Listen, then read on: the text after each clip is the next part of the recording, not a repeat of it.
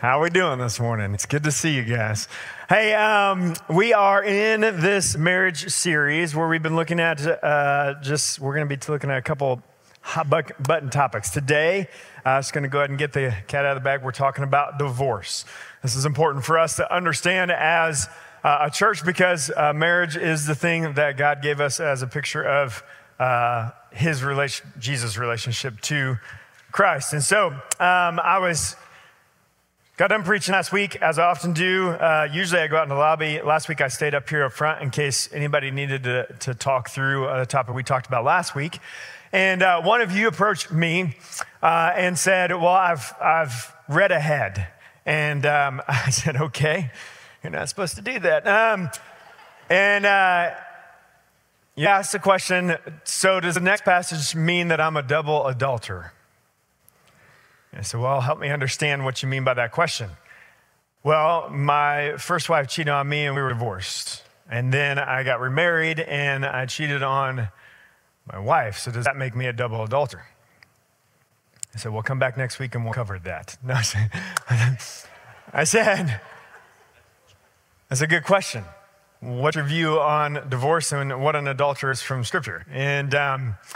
And we got to this conversation, and honestly, that made me realize how important this conversation is, how important it is for us to really understand what does God believe about divorce, because I think there's varying opinions about that. I think we're not all in agreement what that looks like, and in order for us to really have a Christian worldview, to approach things the way that God would want us to, we have to understand this. We have to understand why it's important. And so if you have your Bible, let's go ahead and open up with me to Matthew chapter 5. That's where we'll be. I want to say this, and then I want to pray for us, and we'll get into this. If you have experienced a divorce and walked through a divorce, I want you to know it's not a spiritual death, okay? It does not mean that God wants nothing to do with you any longer. It does not mean that you cannot return to the cross, to Jesus, that you still can't have a relationship with him. And so I just want you to hear that before we even get started this morning. But let me pray for us, and then we'll jump into our passage. Jesus, we thank you for this morning. We do thank you that we get to lift your name as our high king forever.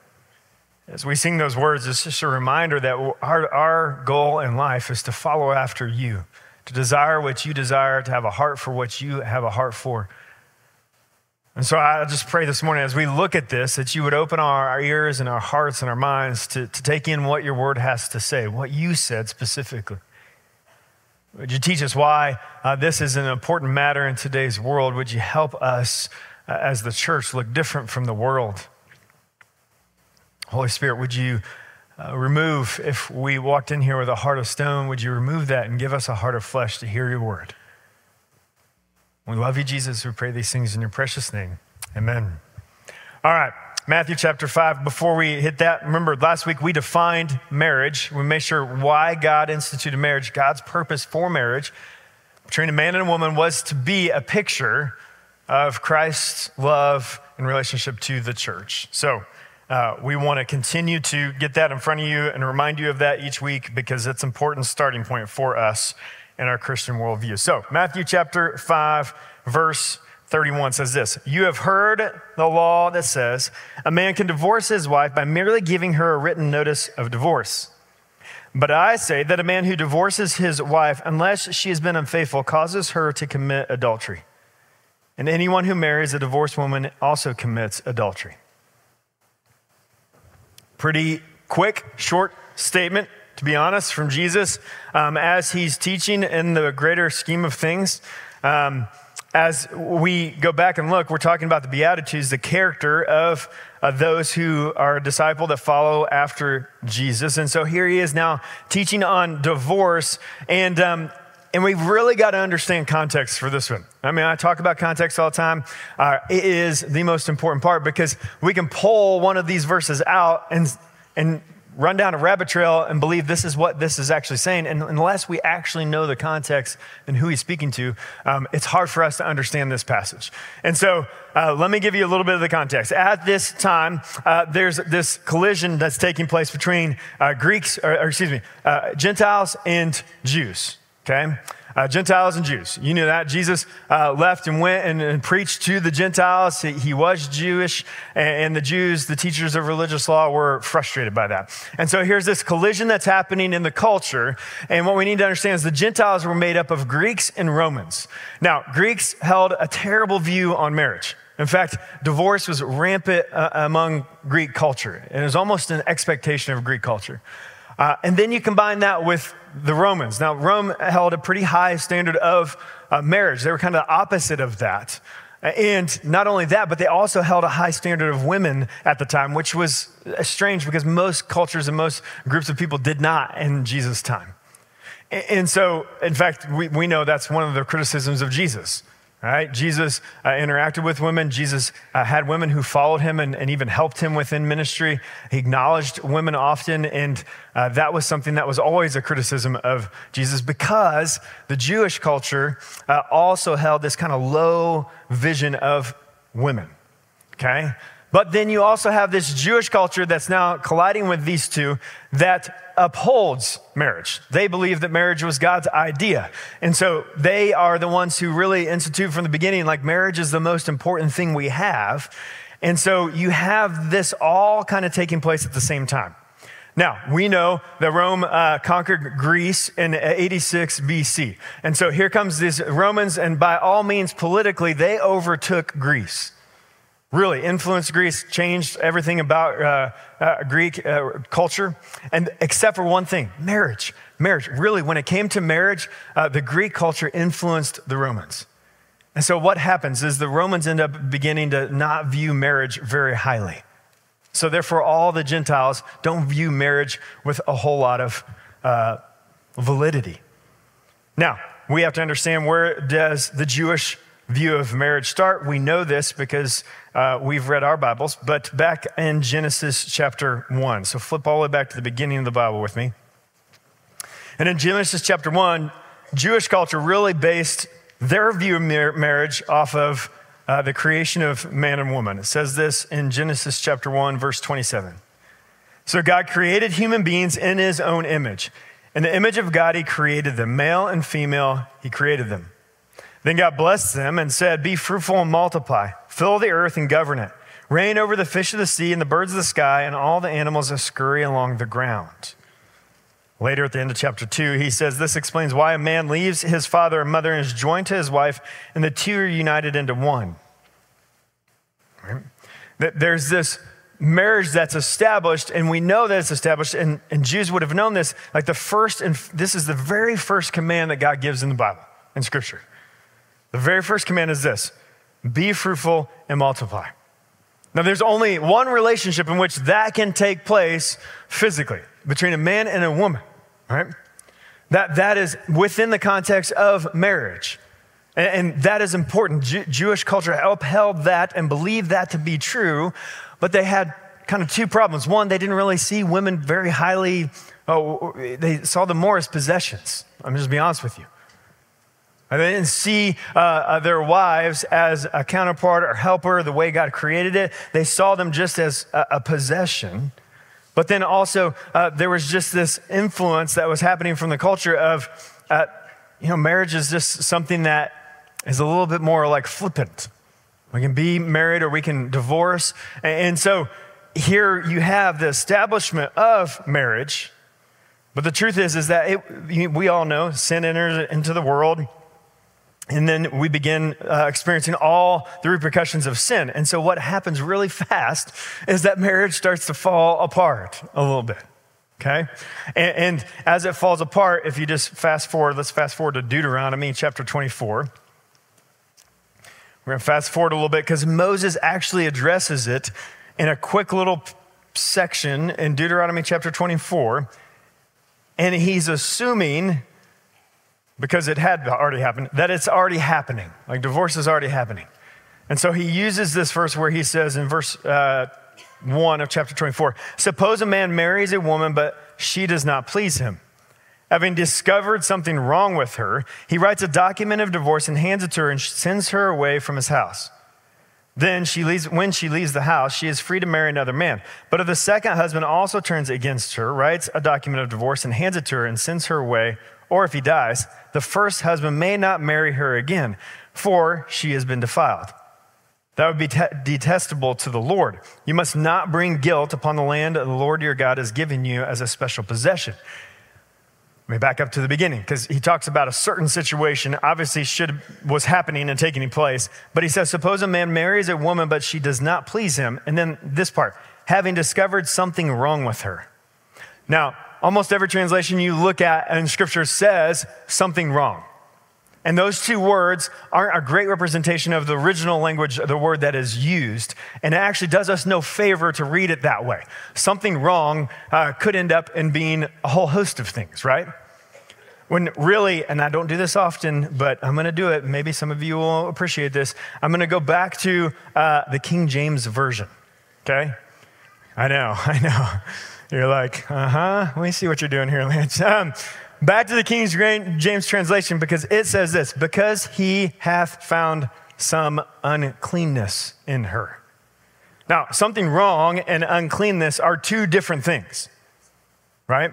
And so for us to translate in the NLT, NIV, ESV, this being something wrong, I think is where it got sidetracked, right? Where it becomes the issue where we read what Jesus has written about. But he says something wrong, where the KJV says uncleanness.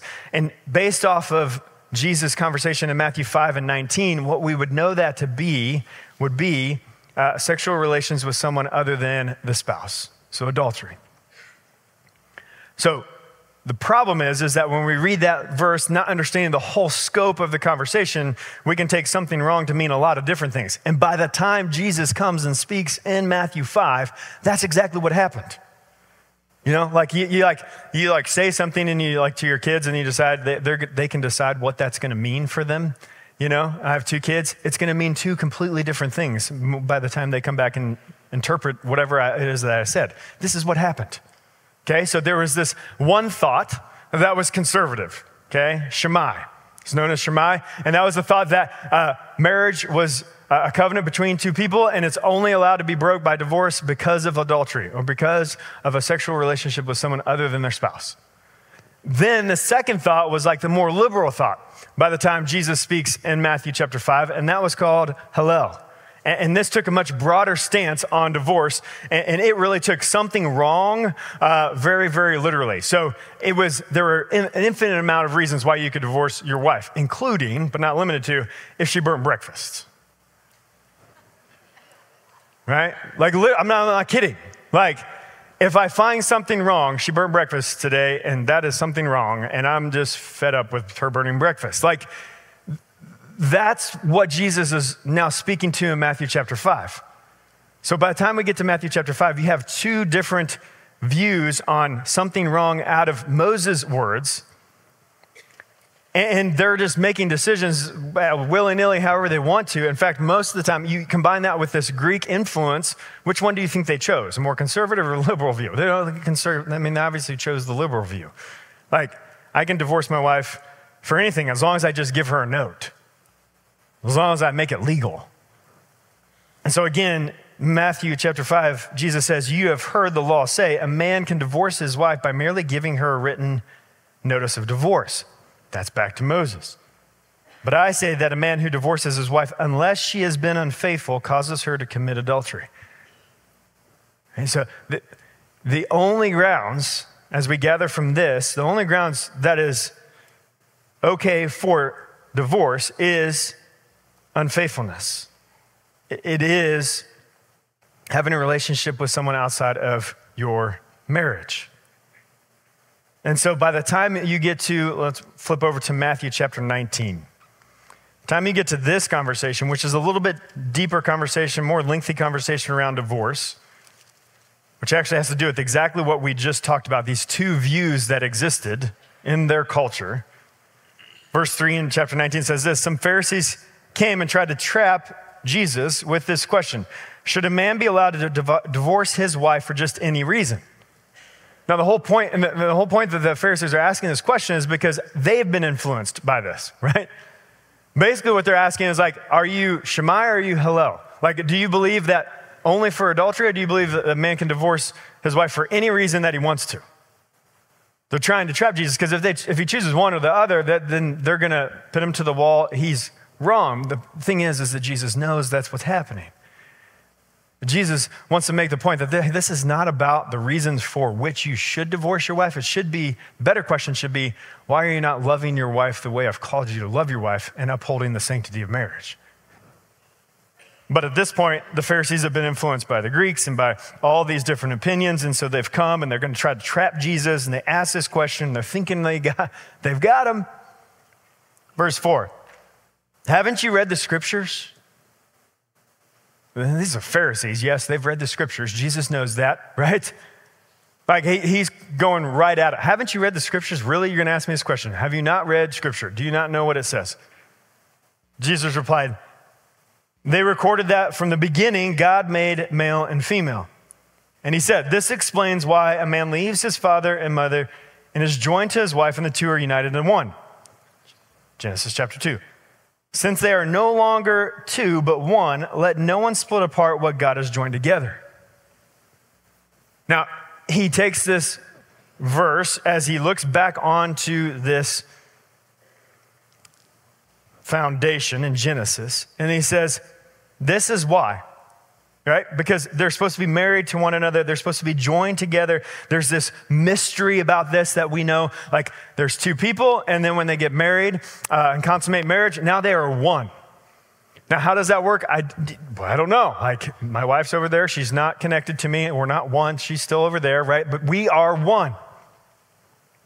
It is, again, the mystery of marriage. And then Jesus lays on, just to make sure that we're on the same page, says, listen, since they are no longer two but one, let no one split apart what God has joined together. Let no one split apart what God has joined together. Now, God brought the two of them together in marriage, and therefore nothing should separate those two. It's not intended to be separated. We went a month ago, to Cuba. My son and I did. And one of the illustrations that we were using was the water, and we'd pour dirt into the water, and we would say, this is what sin does to our lives. And then as we pulled out a cup of it, we'd be like, no matter, we want to do good things all the time. We want to try to do good works. And no matter how many good works you do, you can't take the dirt out of this water. And so we would literally stick our fingers in there and try to pull the dirt out. You can't do that. Right? So then we take the clean glass of water and we pour it in and be like, I'm going to do all these good works with this clean water. And you pour it into this dirty cup. And what happens? It's still dirty water. It doesn't matter how much clean water you pour in there. The same is true when it comes to marriage. Once these two things have been joined together, they're not intended to be separated. In fact, they're not even able to be separated. I would go as far as to say that even if you do get divorced, there's still that mystery piece that exists that you will always be joined in some way, shape, or form spiritually to that one person that you first married. You can't fully separate the two of them. That's what this passage and what Jesus is saying. Now, let's keep reading. Verse 7. Then why did Moses say in the law that a man could give his wife a written notice of a divorce and send her away? They asked. Now, again, what happens when we take one verse out of Scripture and out of context? We look silly like the Pharisees do here, okay? Jesus replied, Moses permitted divorce only as a concession to your hard hearts, but it was not what God had originally intended. And I tell you this, whoever divorces his wife and marries someone else commits adultery unless his wife has been unfaithful. Again, Jesus is reiterating the only reason for divorce would be being unfaithful, adultery. But what he says is, notice what he says there, that Moses permitted divorce only as a concession to your hard hearts. Right? It's already taking place. When Moses said, suppose, he wasn't saying that as if it never existed and they had never thought of this thing before. When he says, suppose a man decides he's found something he doesn't like in his wife, and so this is how he can do it. He's referring to something that's already happened. And notice what he says. He gives a concession. When Moses addresses divorce, he didn't issue a command. He issues a concession because they'd already engaged in divorce regularly. And so, no, divorce is never a command. Divorce is never something that God intended. It was not what God had originally intended. But it was a concession to what? To our hard hearts, to the sin that hardens our hearts towards our spouse. I read this past week and I thought it was good in the context of what we're talking about right now. I read this quote in a commentary. If a woman did not have a hard heart, she would never commit sexual immorality against her husband. There'd be no need for divorce. If a husband did not have any hardness in his heart, he could forgive and still look upon his wife with favor in his eyes, even though she was guilty of sexual immorality. But because God knows there is hardness in their hearts, both in the offending and the offended parties, he grants a concession for divorce. I believe you could replace any of those husband and wife in between either of those two things and the adultery between either one of them, and it would be the same. The same remains the truth. The issue is the hardness of our hearts. Yet if someone has a biblical grounds, which is a relationship outside of the marriage, sexual relationship outside the marriage, there's no other bounds for or reason for divorce. That's all there is to it. And so no, if breakfast is burnt, no, if it's not making you happy, no, if whatever, you can't just give a notice of divorce and send her away as the Pharisees interpreted Moses' passage. Moses permitted it as a concession to your hard hearts. And so to answer the question I got asked last week, are you an adulterer because the first relationship ended in divorce because she had a relationship outside of your marriage? No. The Bible says that's a concession that you can divorce because of adultery. Are you an adulterer because when you got remarried to your second wife, you had a relationship with someone outside of your marriage? Yes. Yeah, you are. And you know what? Because you humbled yourself, asked for forgiveness from God and your wife looked upon you with favor, you should be the most grateful person in the world because you're still married. And because your wife understands this better than you understood it.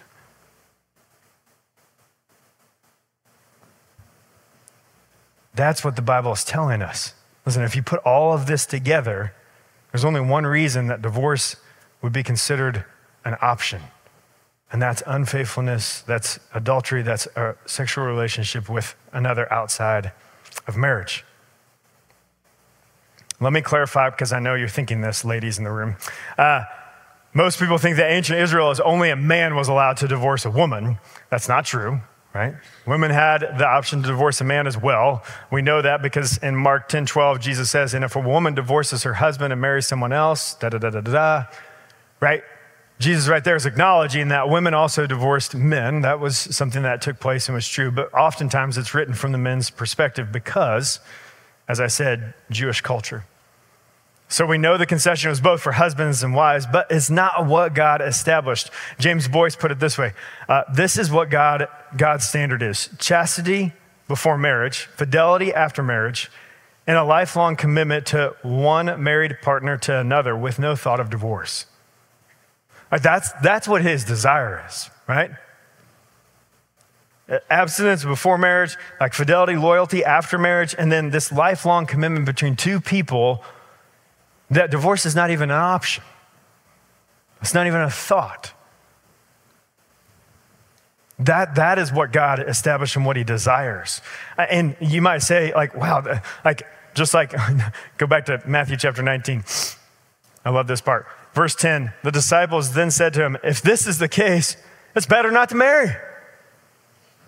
I'm like, disciples, you're finally paying attention, you know? Like, good job, right? It's better not to marry. Because why? Because this is a horribly high standard. But we're talking about the one relationship that God has given that reflects Jesus' love for the church. It should be a horribly high standard. Single people, you should be thinking about that high standard as you're looking for the person who you're going to marry. Like that's it. It is forever, always. Now, when I was born with some web fingers. these two specifically right here. And because of that, when I got married, I had a wedding ring, and there's really it's just skin. There's no like cartilage there in between my bone on the inside of my two fingers that were webbed together. And so when I'd have my wedding ring on and like someone would squeeze my hand or I'd hit my hand in the wrong way, like that metal would grind into the bone of my finger, and it would just like send a shock up my arm. It was the weirdest feeling. I did not like it. I still wore my wedding band till I lost it. I lost it. And we were here in Noblesville. We were having a middle school lock-in, and we got done. Amanda was out of town with the kids. And you know what? I got done with middle school lock-in, and I kept telling her I was going to get a tattoo ring. And she's like, you're not going to do that. You hate needles. And I'm like, oh, I'm a man. I'm going to do that, And she's like, you're not ever going to do that. You're a wuss. And finally, after the middle school lock-in, I was like, you know what? I'm exhausted. I've been up all night. What's a better time to go get a tattoo than now, right? So I drove straight from the church, middle school lock-in, over to the tattoo parlor, and I waited in line with people who did not look like me. We had some good conversations, and they're like, are you lost? And I'm like, no, I'm here for a tattoo, and I end up getting this ring tattoo, right? And there's a thicker line that's closer to my hand. That's for my wife. There's two smaller lines next, and that's for my two kiddos. And I always say I got them in that order because blood flows out of my heart that way, and my wife comes first, and the two of them come second. Taylor's good with that. Emma hates that, okay? She's number one in the house, whether you want to like it or not, all right? But when Amanda saw this, her response was like that's forever, and I'm like, it is, right? We're going to be together forever, so why can't I just get a tattoo? It's fine. Then I don't have to take it off and put it back on. It doesn't hurt, Her other question was like, well, what if something happens to me? And this, I promise to this day, this was just right off the cuff. I said, well, there's more room up here for another line if I... Oh, yeah.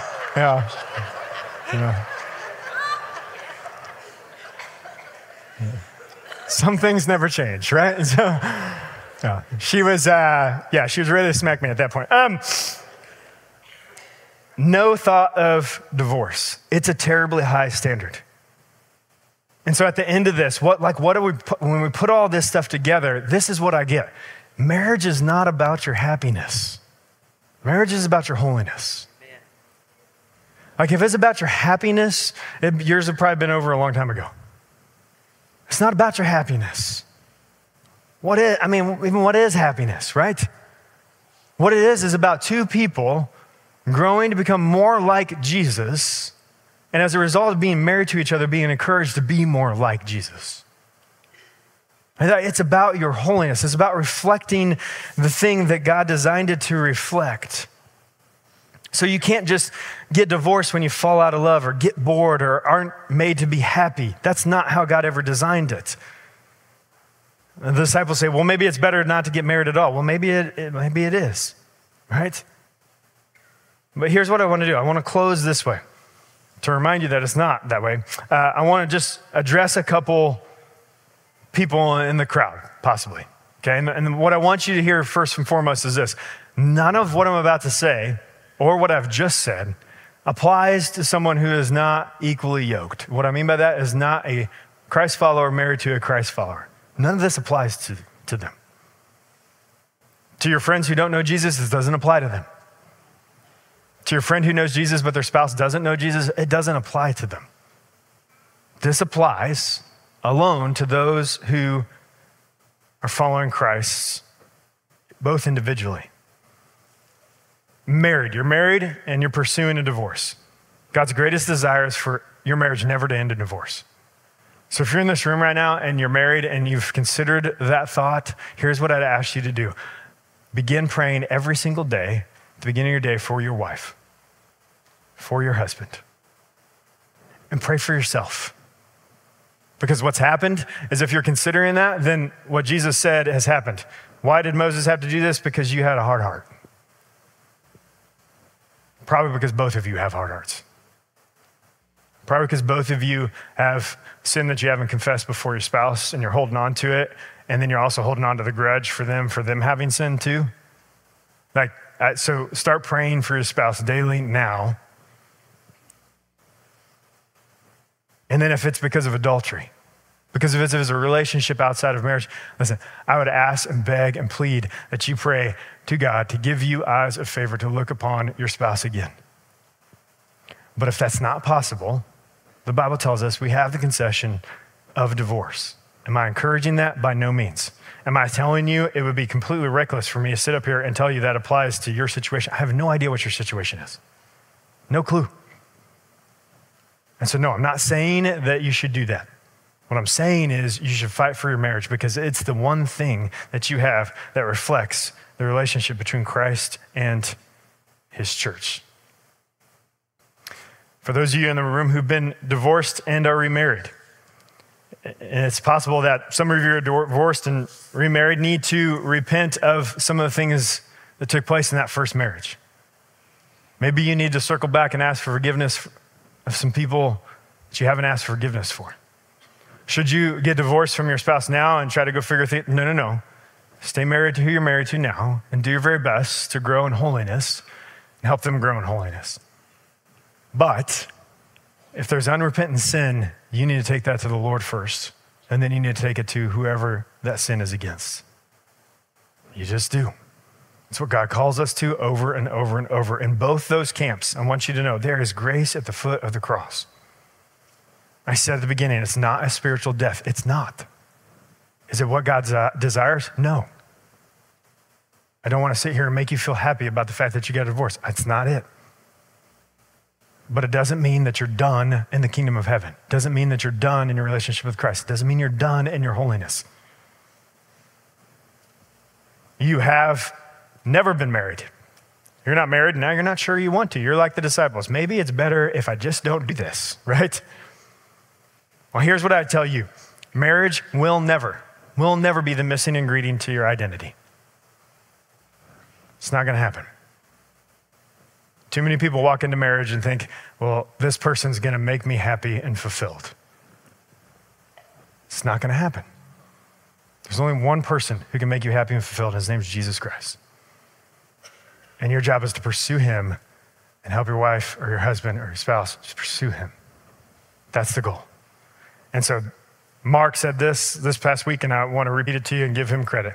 You have the opportunity now as a not married person to prepare your heart rather than later to have to repair your heart as a result of not being ready for marriage. So prepare your heart now. Single people desiring to be married, right? Those who are headed towards it, maybe. I want to encourage you that it needs to be somebody within those of God's people, somebody who's pursuing Christ themselves. Because we know, the Bible talks about it multiple times, being unequally yoked does not work. Doesn't work for dating, doesn't work for marriage. Mission dating does not work, right? Some of you have a story, maybe it did work. Okay, great. You're an exception. You're not the rule, okay? Does not work. But I will tell you this. Being married is one of the most awesome things that you will ever experience on this planet. You literally get to live life with your best friend. And if God blesses you, you get to have little humans that reflect all the good things and the bad things about you, and the only person to blame is you. Right? I don't even think I said that right. I'm not even sure that's grammatically correct, but you is the problem, all right? Like it's you, right? But it's amazing. It's so much fun. And the greatest thing is you experience intimacy like you're going to experience when you get to heaven with your Creator. Why? Because this is the one relationship he set apart to reflect that. And so you have the opportunity to do that. And so married couples, marriage is not about your happiness, it's about your holiness. And so my question for you is, does your marriage reflect God's original design for marriage? Would couples look at you and say, man, I wish I had a marriage like that, because these two people are just growing in the Lord and growing with each other, and it just seems like they're thriving, they're succeeding. What is different about their marriage that's not different about mine? So if the answer is yes, praise the Lord. If the answer is no, well, then I encourage you to come back next week, because we're going to try to figure that out a little bit more. And we're going to try to figure out why that is and talk about something that I think is key to having that kind of marriage. But again, let me say this. Marriage is not about your happiness. It's about your holiness. And so whether you're married or not in this room, The goal is to become more like Jesus. Whether you're single, whether you're married, whether you're divorced, whether you're widowed, the goal is to become more like Jesus so that you're ready for whatever relationship, any relationship that you experience in life. That's my encouragement to you today. Let me pray for you. Holy Spirit, we need you. We need you because we are so sinful and selfish, and we want to make things about ourselves. We're just like those in Jesus' time that wanted to come up with ways to live counter to what you designed and desired. Not because consciously we want to choose that over and over, but because we are so influenced by our sin. And so today I pray that you would just humble our hearts, that you really would remove our heart of stone and give us a heart of flesh, as the Bible talks about. That we'd be able to see ourselves the way that you designed us to see ourselves, that we would pursue you in holiness, whether we're married, whether we're single, whether we're widowed, whether we're divorced. And that as a result of that, we'd be ready for the relationships that you have for us in our life. God, thank you for the gift of marriage. Thank you for the beauty that you created within it, the mystery that exists there of how we become one with someone else, how that reflects your son's love for the church. Thank you for that. I pray that the marriages in this room would be strengthened to be beautiful pictures of that. I pray for those in the room that are planning to be married, that they would do the work that needs to be done so they would be ready to reflect that. And Father, would you forgive us when we fall short of that? We do regularly. Would you just forgive us? Would you draw us to our knees in repentance? And that each day we'd have a new chance to love our spouses the way that Jesus, you love the church. Jesus, we pray these things in your precious name. Amen.